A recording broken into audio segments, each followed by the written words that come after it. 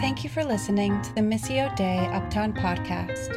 We are a church committed to our neighborhood, seeking to love and serve our beautifully unique community as we join God as He makes all things new. To learn more about us, visit mduptown.com. I felt the anxiousness in the room as she started to read the, do this, don't do this. Everyone's like, how's this going to go? That was sort of a joke. I hope you're not anxious. Thank you. Quick couple of things, and then we'll jump into this morning. Just the chat after. It is going to be super brief, and we're going to sort of go pretty close to right after service. Hey, Zoe. We're going to go pretty close to right after service, and so we won't keep you super long. You're not going to miss lunch at Golden House or anything like that. And so we'll be quick there. Community night, I also have been bringing my Switch, and so if you're like, oh, my kids, I don't know if they're going to have fun, they are. Like, we were having so much fun. They're going to play video games at home. Just have them come play video games with us, right? So it's super fun, and I will beat them in Smash. As you guys can see, we are in a series on Ephesians. I see a couple new faces, a couple faces that haven't been with us for a few weeks. And so just to quickly recap where we are, we, before Easter, did the first 3 chapters of Ephesians, the sort of indicative chapters. What is true of you as a result of Jesus, right? We took a break for Easter, and then we've been in 4 through 6, which are the imperative chapters. What do we do in light of our identity in Christ, right? Last week, and the week before, we sort of double tapped on Ephesians 4, 1 through 16. Therefore, walk in a manner worthy of the calling to which you have been called, right? If all of this is true in chapters 1 through 3, I want you to, as a result, walk in this way, right? And so that's where we were, and where are we this morning? Well, if you pull back up our first verse here, so I tell you this and insist in the Lord that you must no longer walk as the Gentiles do, right? So 17 is a little bit of a continuation of this idea that we were already talking about last week and the week before, right? In Ephesians 4:1, he's saying, therefore, walk in a manner worthy of the calling to which you have been called. And now he's saying, so no longer walk this way, right? So that's where we're at. I just wanted to orient us before I jumped in this morning. See, Paul is calling back to the same language he used in the beginning of this chapter to say that I am still talking about the same thing here, right? We are still talking about how to walk in a manner worthy of our identity as sons and daughters of God. So that's where we are, right? With that, what I want to actually do, that you guys were here for the reading. Like, this passage is really, really long, right? And there are a lot of things going on in this passage. So what I actually want to do is take a bit of a zoomed out look at the passage just to see, like, how is this working? What is going on here? And then we'll hit a few of the details. But I just want to encourage you, like, if you're only hearing the Bible, reading the Bible, listening to the Bible on Sundays, like, it's just not going to stick as well as if we're continuously in the Word. And so I do encourage you, if you walk away from this and you're like, I have no idea what Jimmy said, or if you're like, I want to know what more of what Jimmy said, both parties should look back at the passage a little bit this week and just reflect on what's going on here. Make sense? Okay, so let's go ahead and look at the zoomed out version. I already alluded to this, but when I am doing my daily Bible reading, which maybe turns a little bit into every other day sometimes, I'll read a passage like this and I'll be like, oh, this is going to be an easy day. All I got to do is read this list of do's and don'ts, be like, I'm not going to do those, and then I'm done, right? Like, it should be pretty straightforward. I think I'll be honest, like, this is my tendency, but I think that is a bit of a missing the forest for the trees approach here, right? So I want to see the forest here. What is the flow of Ephesians 4, 17 through 32? First 3 verses here, already have. Paul is hitting on what used to be true of the people he's talking to before Jesus, right? So I just want you guys to know, ethnicity and things like that worked a little bit different at the time, right? And so when he says, so I tell you that you must no longer words are hard. You must no longer walk as the Gentiles do. He's talking to people who are still ethnically Gentiles, right? Gentiles in this language just meant people who are not Jewish, right? And so what he's not saying that their ethnic identity changes. In fact, in other places, we know this because in other places in Ephesians, he hits like, this is a good identity still, right? Like this is still part of who you are. Your identity ethnically does not change, but this is a little bit more of the spiritual identity. And again, we wouldn't talk like this. We wouldn't be like, you must no longer walk as like the Italians do to someone who's Italian, right? Like we have a little bit of a different understanding of race, ethnicity, things like that, right? But this at the time was an appropriate way to point to them like your former way of life, right? This is your former way of life. Let me find where I am. But what he's showing us here is how the idea of sin impacts the heart, right? Do you see the progression? He says that they were futile in their minds. They didn't necessarily consider Christ. Leads to a hardened heart, right? They're darkened their understanding, hardened heart, and then that leads to a lost all sensitivity, right? So this hardened heart leads to this idea of like, we don't have sensitivity to what might be hurtful to other people or things like that. We don't have a sensitivity to ways in which we're walking away from God, right? You lose this ability to just sort of decipher like what is good versus what is evil in this scenario, right? It's really good to understand ideas like this, but we're not going to go super deep into this. I just wanted to show you what was going on so we can understand the meat of the passage. So continuing to look out, zoomed out picture of the passage, he then gets to the meat of the passage in verses 20 to 24. Here he presents this idea that Christians are to put off the old self and put on the new self, right? And then in 25 through 32, you don't have to flip down, but he's hitting on some ways that this looks, like put off falsehood, speak truthfully, in your anger do not sin, don't steal, be generous, etc., right? So, but this is our thesis of the passage, right? Put off the old self and put on a new self, and then a defining of what that looks like. And this is where we're really going to spend our time this morning. Just one note again. Sorry, I know I'm like rushing through the passage, but what I'm doing is I'm rushing through the passage in order to go back and present an idea with regards to the passage. You guys with me? Okay. So I do want to point out quickly, though, just one thing with the old self and the new self is really convicting for me. So it says, put off the old self, which is being corrupted by its deceitful desires. Reality is almost every, I would venture to say every sin that we sort of take part in results from a lie, right? What we're telling ourselves is this is going to be better for us, right? When in reality, relationship with God is actually better for us. Right? And so I just wanted to point that out. The old self all flows from lies. So it's a consideration, like what lies are we believing in our lives, right? And then the new self, what does it look like? Created to be like God, we talked about that last week, but in righteousness and holiness. I know people shudder at this when they hear this idea of righteousness and holiness sometimes, right? You think of like holy rollers, like righteous is better than the rest of us, right? This idea of Christians thinking that they're above everyone else. But that our understanding of those words are a lot of results of the way in which the church has operated. So I want to say that, right? But the idea of holiness is not a separation from culture to be better than. Holy does mean separated from, right? Or separated. But it's not a separation from, it's a separation to. In other words, like when people would do a holiness ritual in order to enter the temple, they were being separated to enter into the temple. In other words, into the presence of God, right? And so we just need to rework our ideas of what it means to be holy. Holy really just means set apart to be in relationship in the presence of God, right? And so that's a whole bigger thing that could preach, but I'm not going to focus there this morning, okay? So I looked at the meat of this passage, and it's like, okay, what we're going to do is we're going to put off the old self, put on the new self, and this is what it looks like.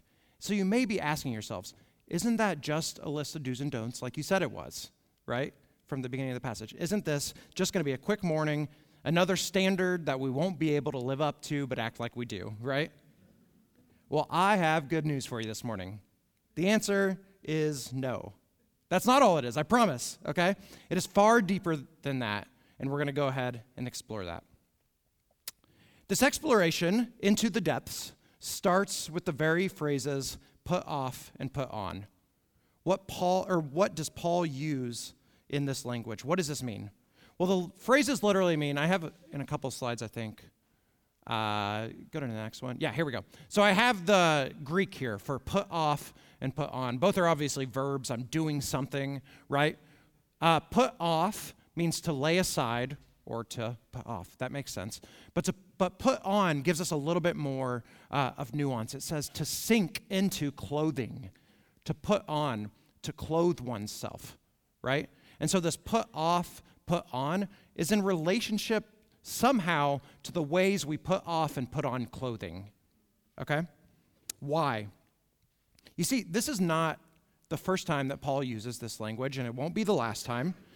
So I want to just survey with you a couple of places that Paul uses this exact same language to talk about our relationship with God. And I should have warned you, I'm throwing a lot of verses at you this morning, so do with that what you want. Some of you will be excited, some of you will be like, man, this is a lot, but just bear with me. It's going to help us see the bigger picture, right? Romans 13, 12 to 14.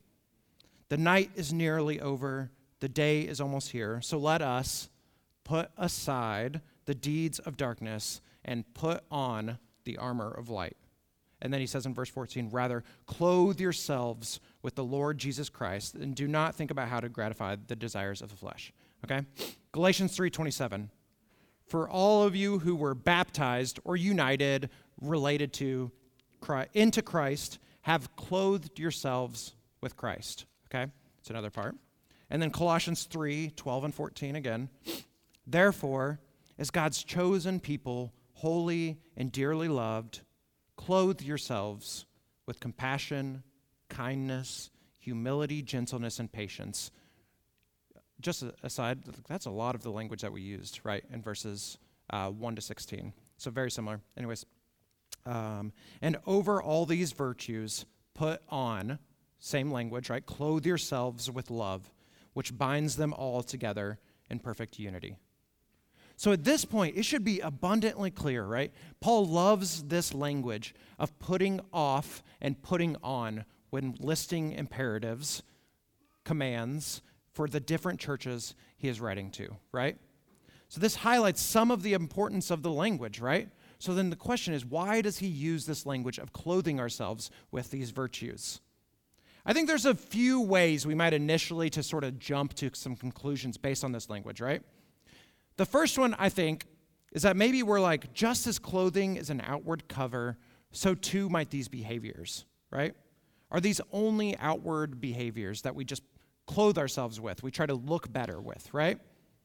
But we know Paul is not just calling us to an outward holy life, right? Look at what Jesus says in Matthew 23, 27 and 28. Woe to you, teachers of the law and Pharisees, you hypocrites! You are like whitewashed tombs, which look beautiful on the outside, but on the inside are full of the bones of the dead and everything unclean. In the same way, on the outside you appear to people as righteous, but on the inside you are full of hypocrisy and wickedness.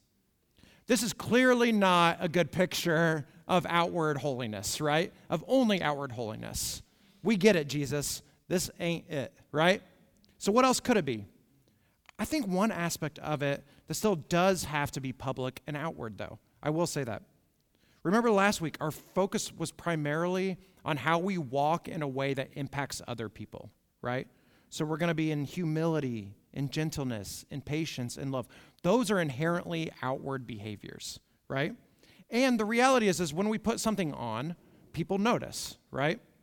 So one suggestion I've seen that I think aligns with what we've talked about so far in Ephesians is that we look at this like a uniform, right?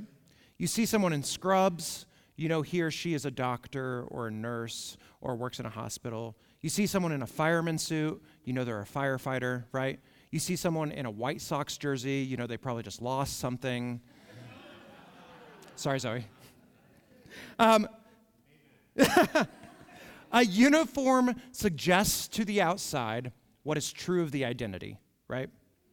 An example for us, they will know that they were Christians by their love, right? Identity as a Christian means outward appearance of love, or so it should be. So the outward appearance of it all is not inherently bad, right? That's not the inherently bad part. But I want to suggest this morning that this language of putting off and putting on is actually one level deeper than just this idea of a uniform. And so to show you that, I actually have a little bit of a story for you. And I want to warn you, it's just me being ridiculous. So in February of 2022, I was invited to a friend's birthday party where I knew no one but the friend. He's here occasionally. I was going to point him out, but he's not here this morning. So we went to one of those like arcades, adult arcades in the city, right? Like got to play NBA Jam and things like that. I wore this fun striped button-down shirt. That's important. One of my favorites, right? I had literally just gotten in to my friend's birthday party. I was with the group where, again, I did not know anyone at all. And this random guy who was not with our party walks by and he goes, "Oh man, like I love your shirt." And I was like, "Oh, thanks. Do you want it?" And he's like, "What?" I was like, "You like my shirt? Do you want my shirt?" And he was like, "Yeah, I want your shirt."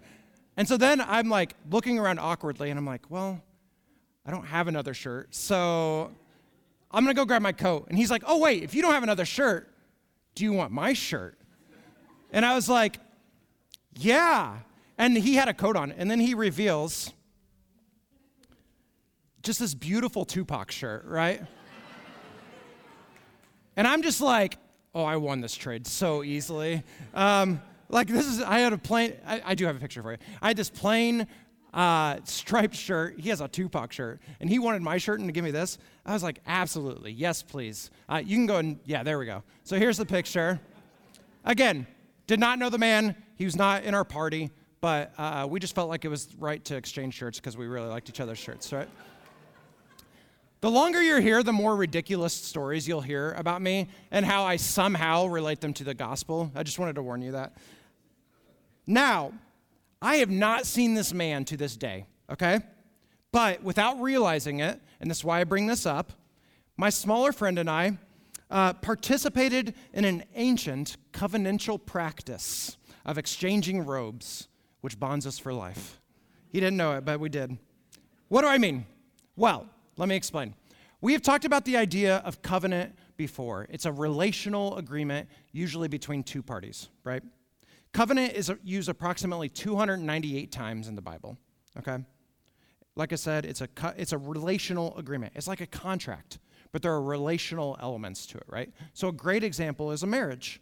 I take you to be my wife, right? To have and to hold in sickness and in health, for richer or for poorer, till death do us part. That is a vow to another person, right? You make an agreement as you enter a different type of relationship. That is a covenant, right? And I'm not sure if you're super aware of this, but paper agreements didn't necessarily exist in the biblical times, particularly the Old Testament, right? Like it'd take a long time to etch into stone the agreement. So what they would do is they would have covenant rituals in order to establish the covenant. In order to say, this is what you're going to do, this is what I'm going to do. We're going to do a ritual to symbolize the agreement, right? And so we talked about this one a long time ago, but the example was like a sacrifice of an animal, right? And in doing so, you are saying, if I do not hold my end of the covenant, whatever happened to that animal, may it happen to me, right? AKA death. Or they would set up a pillar of stones, and they would say, this pillar of stones represents God as our witness, right? And so we know God sees our covenant. And so may God take care of which of the parties do not uphold their end of the covenant, right? Another sort of example. Or another custom was to exchange your robes with the other party, right? I want to show you an example of this in the Word in 1 Samuel 18. 1-4, it says, and after David had finished talking with Saul, Jonathan became one in spirit with David, and he loved him as himself. From that day, Saul kept David with him and did not let him return home to his family. And Jonathan made a covenant with David because he loved him as himself. Jonathan took off the robe he was wearing and gave it to David, along with his tunic and even his sword, his bow, and his belt, right? Why was this a practice that represented the covenant, the agreement between two people? Well, say two kings exchanged robes in a covenant. Just having the robe of another king, right, with its distinct colors, with maybe its insignia, would be a sign that you made a covenant with him, right? Because either the king gave you the robe or you're weird, right? Like you somehow got the robe from him. But it was a sign of a covenant. I have this king's robe, therefore you can see that we have made a covenant. It's an outward sign of the covenant, right? But why robes in particular? Couldn't it be any item with distinction? Well, the robe, when worn, signified that you would be afforded the privilege of being seen like the other king, right? So, let me give you an example. Say King A is traveling through the countryside of King B, right? But King A wants to be safe when he does it. He will go to King B and say, I want to travel with you. Can I make a covenant with you so that I am safe while I travel through your countryside? So what King B would do is he would give him his robe, and he would say, here is my robe, so that as you travel through, people, we don't have like social media, right? People are not going to see on Twitter that we made a covenant. So you have the robe to show the people that you made a covenant with me, right? And then King A would receive like cattle or something from King B, right? And so you have the robe, and if King B were to run into maybe, or I don't remember which king is which, but you understand. If the traveling king, King A, thank you, yeah, look at this. If King A were to run into maybe part of the army of King B, in wearing the robe, they would have to treat him as if he were their king. Make sense? So it is a sign not just that you've made the covenant, but it is a sign that you ought to be treated like the king himself, right? So the exchanging of robes provides safety in relationship, right? So if you ever see my shirt exchanged friend out and about, treat him as if he were me, right? Actually, don't do that. That would be pretty rough for him. Okay. I'm joking. Okay, so how does this relate to taking off the old self and putting on the new self? I believe the language that Paul uses here is intentionally covenantal, okay? It's intentionally covenantal, and you can sort of get there yourself, but let's explain. I've already shown you that the language specifically uses verbs that refer to clothing, right? But what is the nature of the new self that would point to covenant? I think our answer is found in a verse we already looked at as an example of another way that Paul uses this language. Look back at Galatians 3 with me. So in Christ Jesus, you are all children of God through faith. For all of you who were baptized into Christ have clothed yourselves with Christ. What's happening? So we have Ephesians that says we ought to clothe ourselves with a new self, right? We have Galatians that says to clothe ourselves with Jesus himself. What does this mean? I believe this is the covenant. Jesus, in his love, has offered his robe to us, that we might clothe ourselves in it. And what is afforded to the person who wears the robe of the king?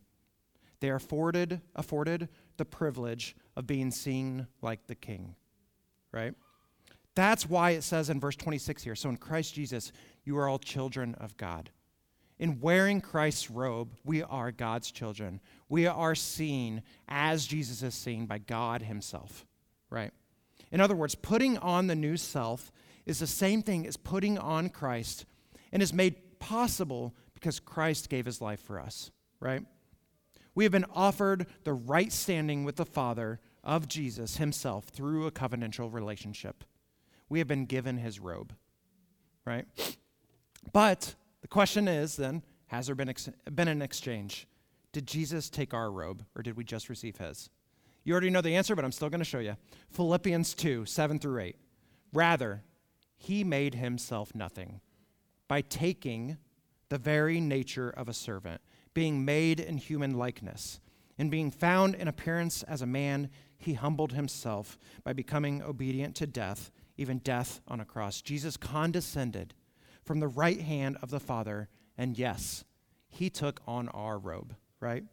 The robe of humanity, of flesh and blood, and in humility, where did he take that robe?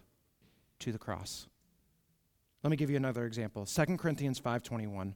God made him who knew no sin to be sin, so that in him we might become the righteousness of God, right? This language of making is the same language as putting on or putting off, right?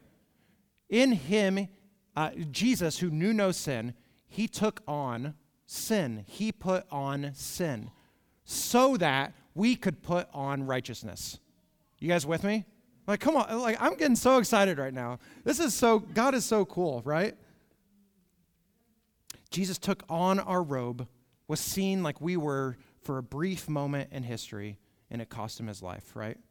Yet, in his death, what happens? Hebrews 2:14. Since the children have flesh and blood, he too took on their robe. He shared in their humanity, so that by his death, he might break the power of him who holds the power of death, right? Jesus was seen like us for a moment, so that we could be seen like him for eternity. Jesus was seen like us for a moment, so that we could be seen like him for an eternity. We have been afforded the privilege of being treated like the king, and there was nothing we did and nothing we can do to deserve it. So how does this exchange play out practically in our lives? What does this look like now? What is the outcome of the exchanging of robes? Well, I want to look briefly at some of the ways it lists out what this looks like, and then we will end by looking at one more big picture and how we do it, okay? So what does this look like? What are the old self and new self characterized by? Well, verses 25 to 32 lay this out pretty explicitly. So I just want to hit on a few of these ideas. And again, get in your word, pray that scary prayer of God, show me my sin, and maybe see how some of this relates to you, if you want. You'll notice often in Paul's writings that he does not just give us something to stop doing, but will also give us something to replace the behavior, right? Like say you're trying to quit smoking, the doctor will tell you, just chew gum anytime you have that urge. You're like replacing behavior, right? And we see that a lot here. Do not lie, but speak truthfully. Steal no longer, but work that you may help others in need. No unwholesome talk, but only that which is helpful for building others up. Get rid of all these things that hurt interpersonal relationships and put on kindness, compassion, forgiveness. You see the pattern. So let me apply a few of these, and then we'll look one more time at a big picture. So in your anger, do not sin. I know that you've heard this before, but I want to remind you. This does not say don't be angry, okay? Righteous anger is a thing. A response to an unjust world is anger, right? A response to another shooting is anger, right? Like we saw the shooting of the neighbors in Texas. Like anger is a right response. So God is not saying don't be angry. He's saying do not sin in your anger, right? Do not retaliate. Do not use hurtful words, but allow your anger to motivate you toward good, toward just work, right? Unwholesome talk that builds up. The word for unwholesome here is actually literally translated to rotten. In fact, the other places this word is used is in the New Testament is almost primarily Jesus talking about trees. So he'll say good trees produce good fruit, bad trees produce unwholesome or rotten fruit, right? So in other words, out of the abundance of the heart, the mouth speaks, right? This highlights a lot of what we have talked about, but this idea of an unwholesome talk, that our behavior flows from our identity. So wholesome, building up talk flows out from when our roots are down and our eyes are on Jesus. Make sense? And then one that people are like scared to talk about or kind of avoid, do not grieve the Holy Spirit. This one's a lot longer, but I just want to hit on it quickly. Here it highlights that we were, like one of the parts, I think it's the next slide, Dan. Maybe 2 slides from now. Just like, yeah, there we go. Thank you.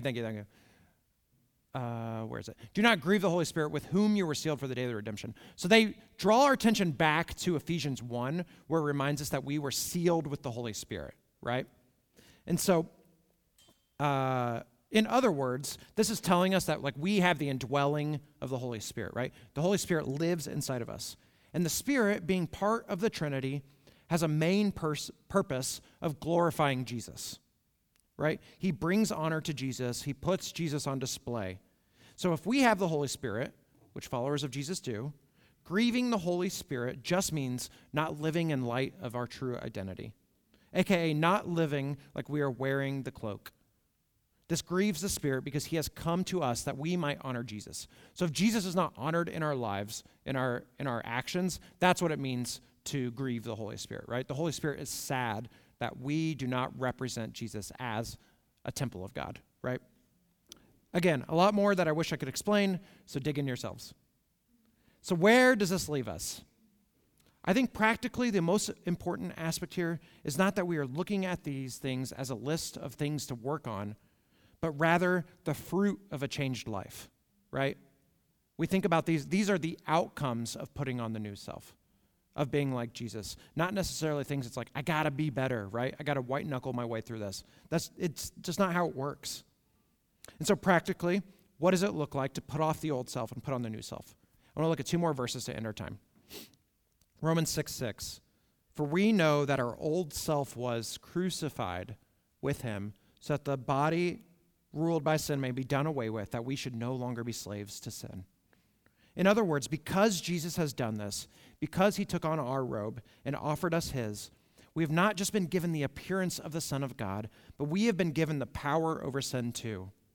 Our old self was crucified with him, so we are no longer slaves to sin. We have power over the old self.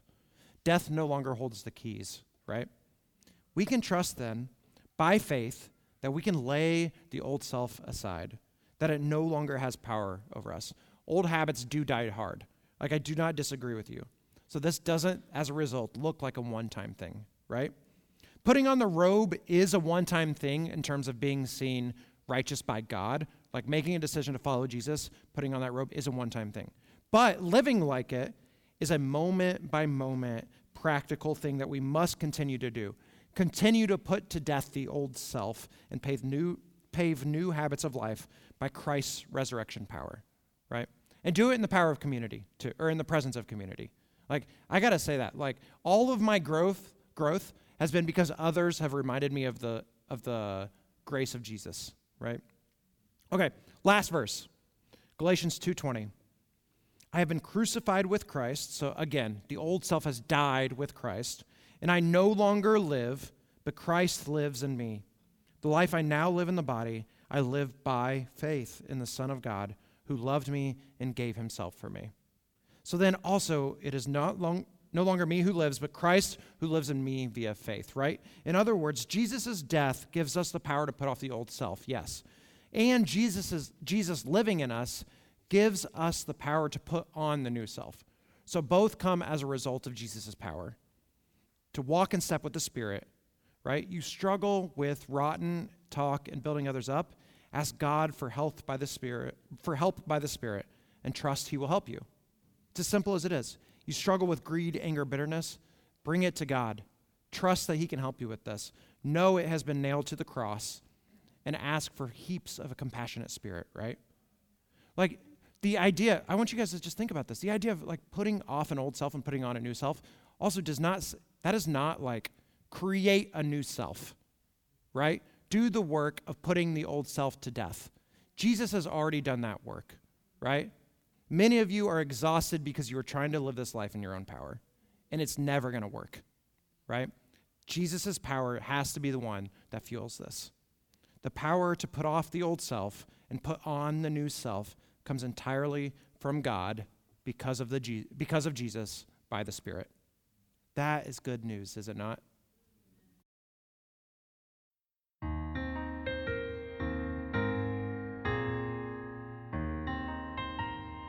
Thank you for listening to the Missio Dei Uptown podcast. We are a church committed to our neighborhood, seeking to love and serve our beautifully unique community as we join God as he makes all things new. To learn more about us, visit mduptown.com.